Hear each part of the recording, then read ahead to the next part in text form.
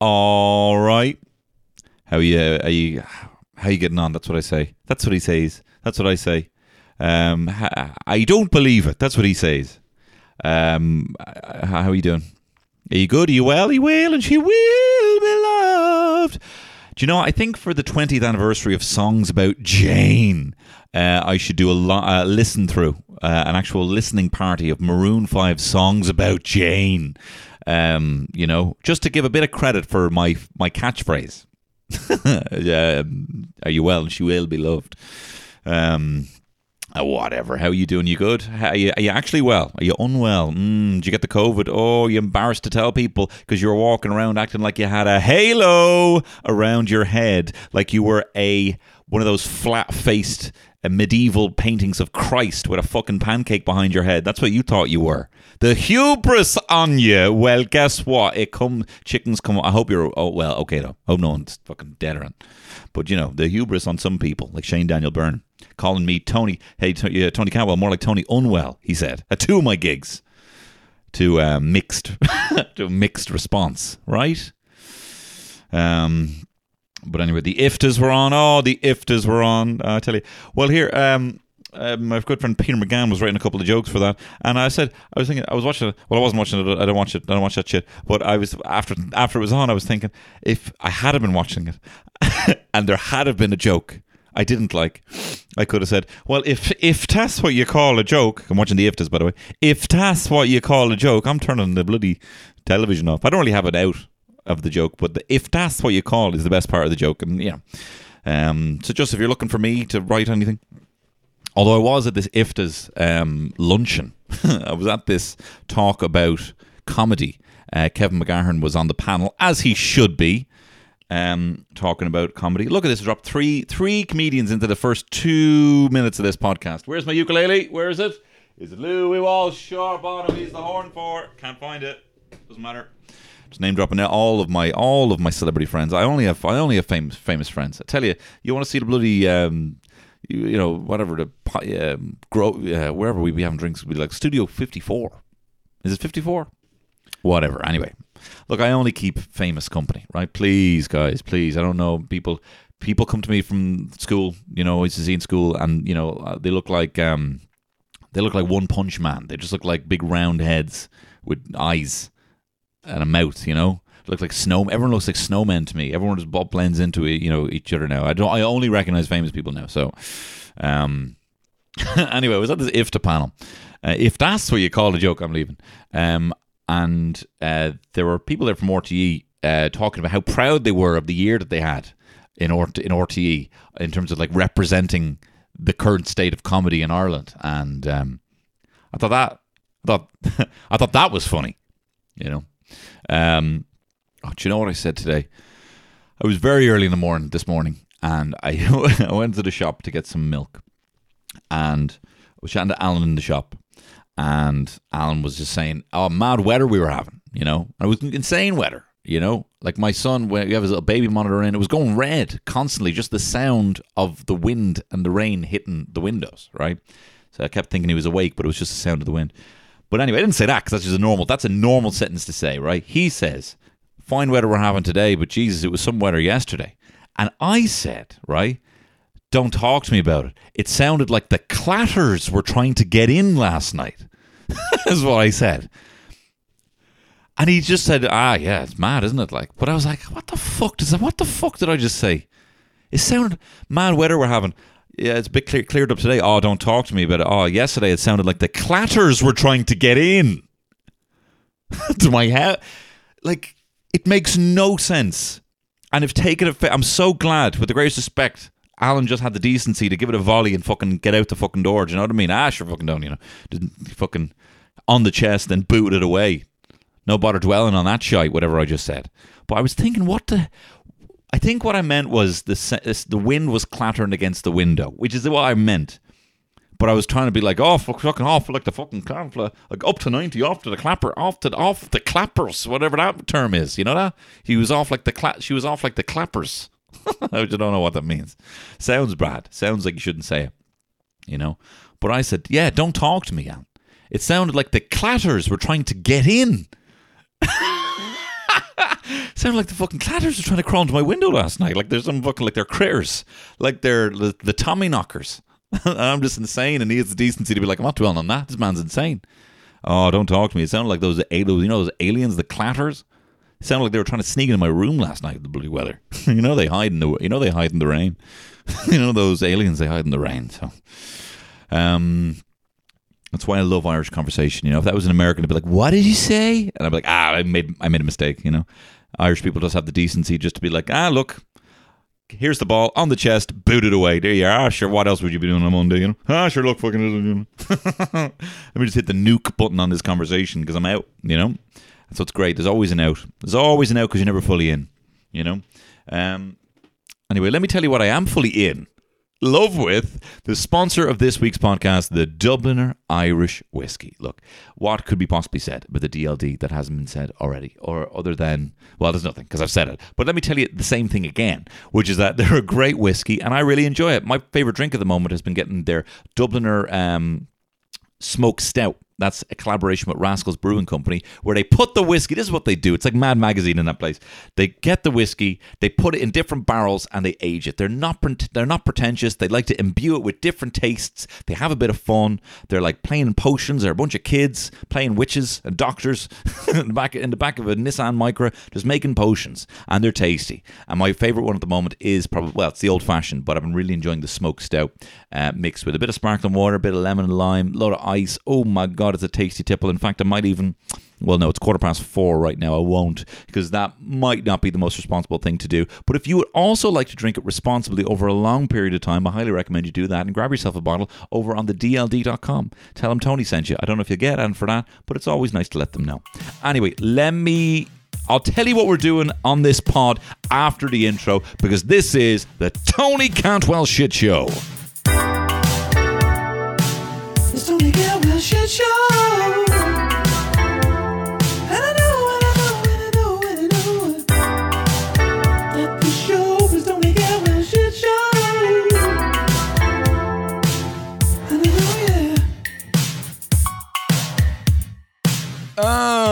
Lovely stuff. Lovely stuff there.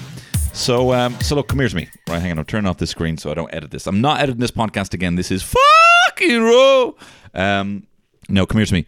What are we doing today? I'm calling this episode Oscar Bait, right? And I'm going to be looking at. I'm making up some films. I'm making up some films again, right? Every year I try and fail to see the Oscar Best Picture nominees, which has become more difficult since there's 10. And the fact that I have whatever, I don't have the time. Say something. Come up with something fucking new, Tony. What? You're die. Yeah, die. Is it? Someone said that under some Instagram thing. Oh, I'm Tony. I'm a da. I was a frigid.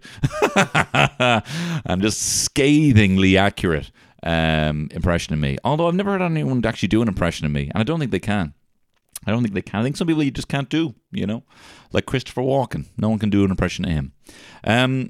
But anyway, what are we doing today? Right. The Oscars I find very interesting because I never feel that they best reflect what are the lasting, most impactful films, especially in the last, 20 years. You look back and say, I don't know, what was it, 1996 Oscars, right? This would have been for 95 films. You got Braveheart winning Best Picture, which obviously Mel Gibson's an abhorrent Torag, but Torag, who the fuck are you? Whatever, leave it, Gary, right? Even though he's an abhorrent racist and, anti-Semite and, whatever. I do love that film and he did a good job. He did a good job as director. What else do we have here? Apollo 13, that was a nominee. Babe was a nominee. Il Postino, Sense and Sensibility. But let's look at 1995's actual flicks, right? Species is up there, right? That's definitely more iconic. Under Siege 2, Congo, Bad Boys, Billy Madison, Ace Ventura When Nature Calls, Mallrats, Tommy Boy, Waterworld. What else we got here?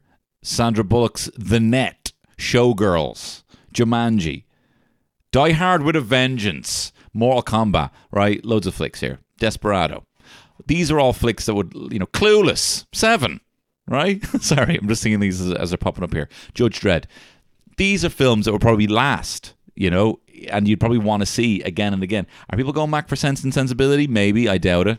Are they going back for Il Postino? I'm glad he had his time. I know he just died just after that, your man. And all that. Dead Man Walking, that's another one there, Susan Sarandon. So it isn't always reflective. Even if we look maybe what was 2015 Oscar winners. Sorry, I know some people hate when I do this when I'm typing as I'm looking at it. Eddie Redmayne in that. You're not going back and watching that fucking Stephen Hawking flick. No way. Birdman, how often are you watching Birdman? I would watch Grand Budapest Hotel. That will last. Selma, maybe. Whiplash, great flick, right? The Theory of Everything. The Theory of Everything. Who's watching The Theory of Everything now? The Imitation Game. I don't know if people are rewatching that again. Boyhood. I'm glad it had a thing. I enjoyed it. But I'm good. I love all that gimmicky, shot over 10 years or 20 years kind of things. I'd actually been looking forward to it for a while. Foxcatcher. American Sniper. All these flicks. Birdman, will it last? But look at, let's say, 2014's actual flicks. Right? And which are the films that are actually going to last? Interstellar. Where was that? Snub. Nightcrawler. Snub. What else? The Hobbit, Battle of the Five Armies. Maybe not. Captain America, Winter Soldier, Guardians of the Galaxy, Inherent Vice, Dawn of the Planet of the Apes. These are movies that are going to stick around. Anyway, look, I've made my point, right? The fact of the matter is there are films that live on in the culture, and then there are films that win Oscars, and these are usually things called Oscar bait, right? And these normally fit a specific genre. They might be historical, they might be war, they might be a drama, very seldom comedies, very seldom action-adventure, a lot of biopics, musicals. These are the things that win awards but don't always best reflect the culture of the time. So what I'm looking to do here is make up some flicks, right? And I've decided to do it through looking at a best actor, best actress, best film, best supporting actor and actress, and best director, and even throwing in best song. And what I'm going to do is I'm going to make up a film off the top of the dome, right? So how this works, right, is I've a random list of actors that are all Oscar nominees because they tend to be voted for, they tend to be nominated again. Random Oscar nominated directors and genre of film. So I'm going to click. I have this all lined up here. I'm going to click a random actor to win best supporting actor first of all, right? So the winner of that is Matt Damon. Congratulations, Matt Damon. He has won best supporting actor in his movie that was directed by Todd Phillips and is a comedy, right? The Twisted Mind of Todd Phillips, from the Twisted Mind, who brought you The Hangover Part 3. Okay, so Todd Phillips is a guy who believes you can't say that in these days, right? He believes cancel culture's gone too far. So I think he'd do a musical, a kind of social commentary musical, right? Called Triggered, right? Todd Phillips is Triggered. So Matt Damon's the supporting actor, so you'd probably need an actor for him to be acting alongside. Okay. Gerard Depardieu. Okay. Gerard Depardieu. Which actually, this could be maybe a kind of a real meta thing, right? Gerard Depardieu is a recently cancelled world cinema star who, in an attempt to kind of reclaim his name or to soften the blow of being cancelled, tries to pull a Spacey and come out as gay, hoping that they let him keep House of Cards. That's not going to happen, bro. Spacey, bro. I'm happy for you, man, but you've really picked a real bad time here to come out as gay, that everyone knew, right? So Gerard Depardieu is a cancelled world cinema star who decides to come out as gay to soften the blow of being recently cancelled for groping women. Anyway, he then hires an out-of-work kleptomaniac actor who's also gay, played by Matt Damon, to be his public-facing gay partner. Gets a kind of Katie Holmes kind of deal, right? Although, unbeknownst to Gerard Depardieu, he isn't gay either, but he is a kleptomaniac with a twitch. And this is a musical, and this is an oddball kind of comedy of errors musical directed by the Twisted Mind of Todd Phillips. And And the tagline is, to give everything, he had to steal everyone. No, I don't know. There's no tagline. All right? So that's Matt. Congratulations, Matt Damon, for your incredible performance of the twitching kleptomaniac homosexual actor in Todd Phillips's Triggered, alongside disgraced world cinema star Gerard Depardieu. Okay, great. All right, next up, Best Supporting Actress, right? We have Lupita Nyong'o in a Robert Zemeckis, director of Back to the Future and Forrest Gump and Beowulf. Lupita Nyong'o in a Robert Zemeckis Western. Well, he already did a Western, Back to the Future 3, which is a real fucking dick move, isn't it? Being like, well, we want Back to the Future 2, great. I want to do another one as well. All right, great. And I've always wanted to make a Western, so it's a Western. All right, bye. Like, it's not a bad film, but come on, Bob. You just should have just done it, Just should have done your own Western. Anyway, so Lupita Nyong'o is the supporting actor in a Robert Zemeckis Western. All right, what if it's not exactly a Western, right? It's kind of like in the same way A Bug's Life is a Western kind of retelling of like the Seven Samurai, right? And the Magnificent Seven. All right. Jason Momoa, right? Bear with me for a second. Lupita's coming in a second. Jason Momoa stars in, right, this movie and plays a cigar store Indian, Native American, right? I believe he's got some Pawnee blood in him, right? So that's okay for him to do that, right? He plays a cigar, because Robert Zemeckis loves doing all mad shit like that. Shit coming to life, like in Welcome to Marwen or, Polar Express, all that shit, right?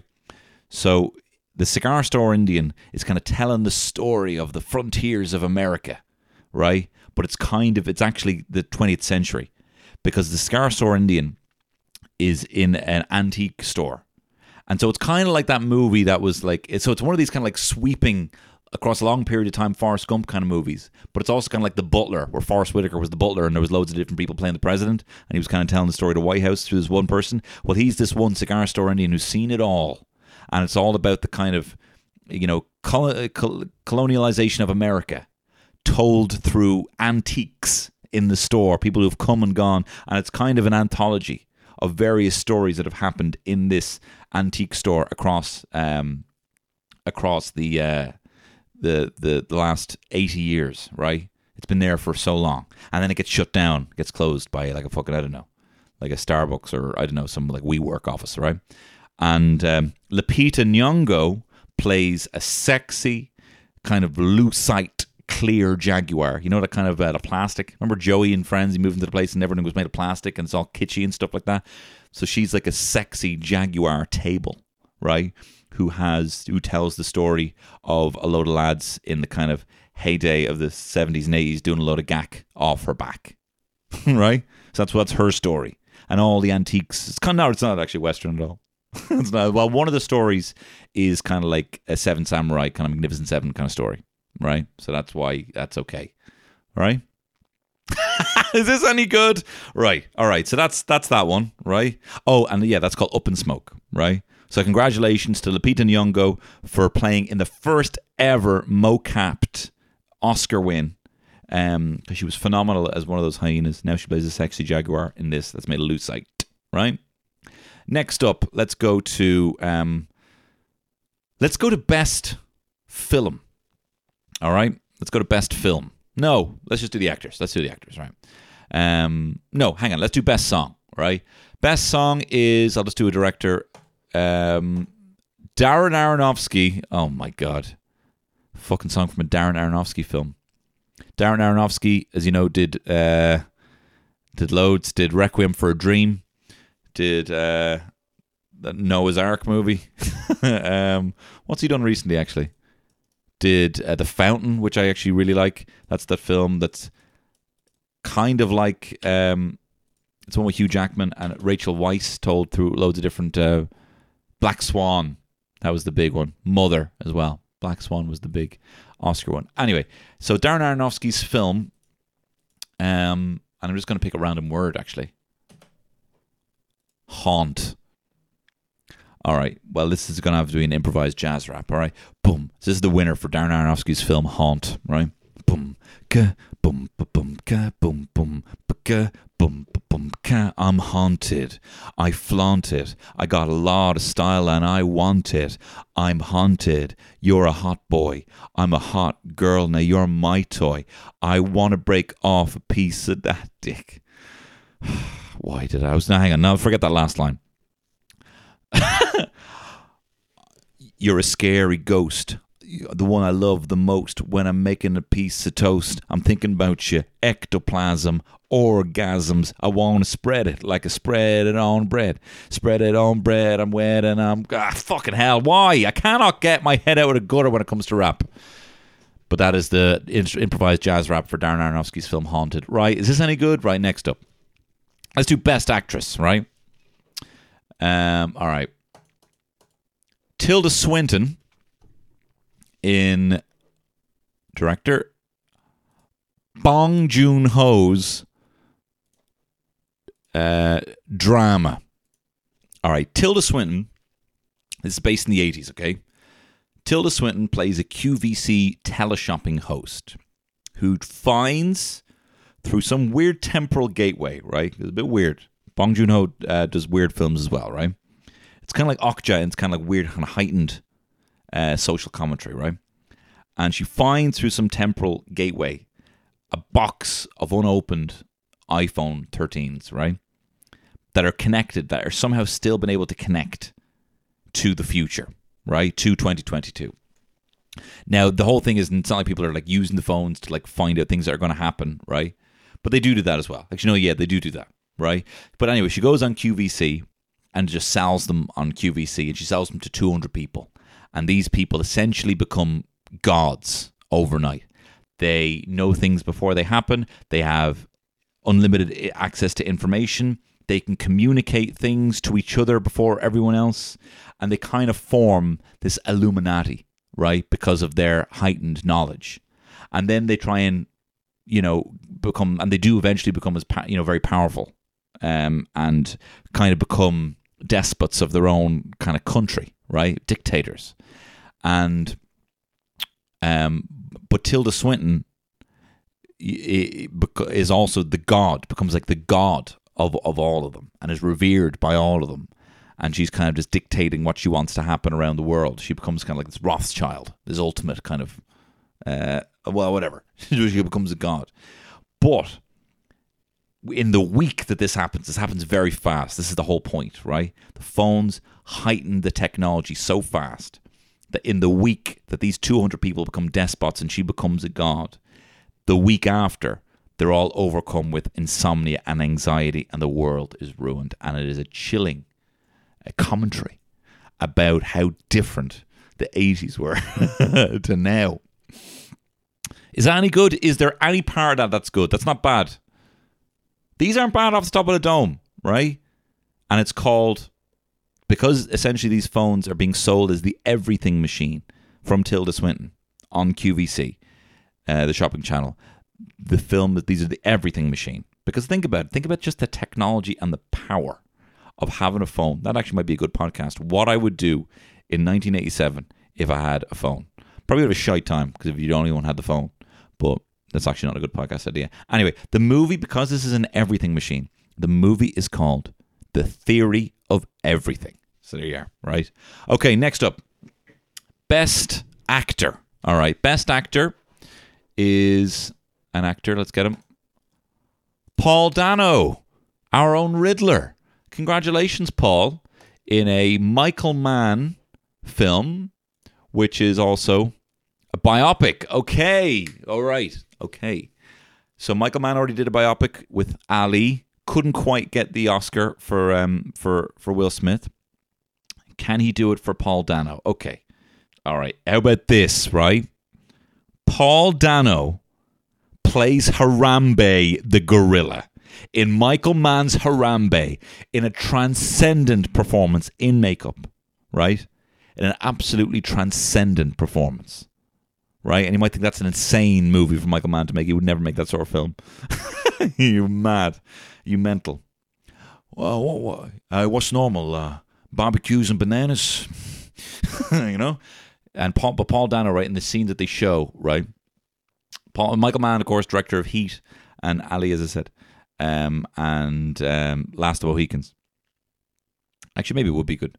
Anyway, so the scene they show to show, like, and Paul Dano for Harambe, the scene they show is Harambe with his kind of like handler, right? And this has kind of been changed a little bit. Rather than this be kind of like he's shot on sight, it's he kind of flung the boy around, right? And it was shot with a dart, but he is about to be executed. And it kind of gets to the scene of Harambe in the court. And they're like, Matthew McConaughey is all like, did you try and kill that boy? And Harambe is like, I was trying to protect them. I was trying to protect them. And goes, right? And the movie is called Monkey See, Monkey Die. Right? So Paul Dano wins for perform as Harambe in the Michael Mann biopic Monkey See, Monkey Die. Right? So that's that. It's that one, right? All right, I have two more. Is this any good? Thank you for bearing with me while I'm in the middle of my tour. But is this any good? Right. All right, next one. Best film is... All right, let's get director. Christopher Nolan in a historical, it seems a fit for him, between Oppenheimer coming up, hilariously large cast, and what was the other one? The Dunkirk, right? Seems about right. In a historical starring Kate Winslet. She probably needs an actor to be alongside. Jesse Plemons. All right. Kate Winslet plays Amelia Earhart, right? And right, because they always give the Oscar to someone who's done something mad, like lose a lot of weight or do something fucking extraordinary in the role, right? Kate Winslet. It's the story of Amelia Earhart, right? But Kate Winslet said all of her lines in reverse, right? She said every line backwards, like how you would say it backwards, right? Like instead of hello, she'd say like ole, ole, and then when you see it backwards, like hello, ole, you fucking cunt.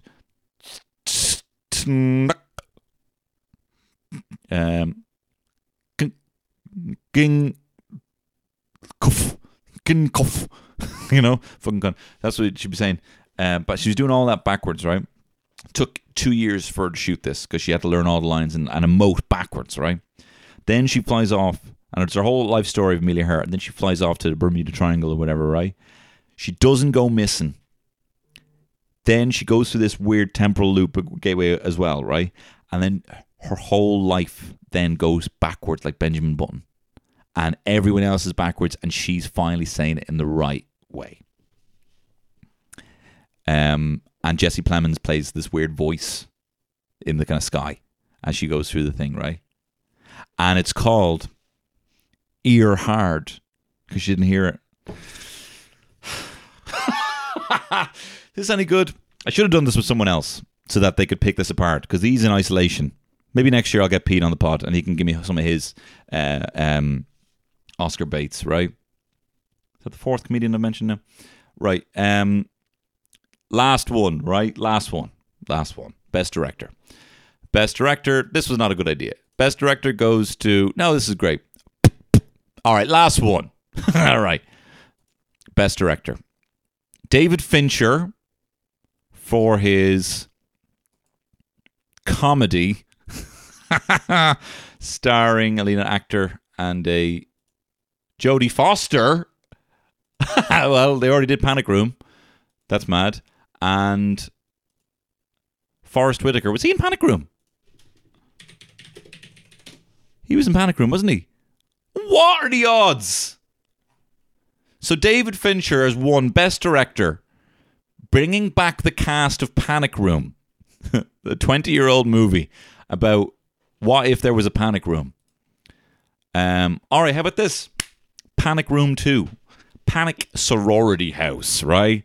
Any way you want it, that's the way you need it. It's a prequel to Panic Room, where the same characters, Jodie Foster's going to college, and it's done with all that fucking de-aging, Forrest Whitaker as well. And it's like Monsters University, but it's Panic Room. I'm so sorry, guys. This has been some weak sauce, but I really appreciate your very kind support in listening to this. And I'm in the middle of the tour at the moment, and to be honest, I have very few ideas. I'm so sorry, guys. I'm so sorry. This has been some weak sauce of an episode. This is what you'd call a bit of a watery, drippy curry, this episode. So thank you for your patience while I'm in the middle of the tour and while I'm in the middle of doing other things. I just don't have the bandwidth for quality podcasting and a quality show, it would seem. But I do really appreciate it. I'll tell you what, if you would like to listen to maybe some better podcasts over on the Patreon, you can certainly do so over on patreon.com/Tony Cantwell, where for the price of a pint a month, I'll give you 4 free podcasts every single month. And last week, I ranked finally. I did a tournament of the hottest cereal mascots. You'd be very surprised to hear who came in first. And look, if you would like to see me on tour, where most of my mind is going these days, you can. I believe there are still some tickets left for the 24th of March Vicar Street show. That is next week. It's going to be very exciting. Next Thursday in Dublin, in Vicar Street. Next April, on the 22nd of April, I'm in Dundalk, in the Spirit Store. On the 24th, I'm in Kilkenny at the Set Theatre. On the 28th, I'm in Greystones at the Whale Theatre. And then on the 1st of May in Cork at the Everyman Theatre. And thank you very much for listening and supporting this show. Thank you very much to the sponsor, the Dubliner Irish Whiskey. I will be back on Friday on the Patreon. I'm back here on Tuesday with a far better podcast, I swear to God, next week. All the best. Bye-bye.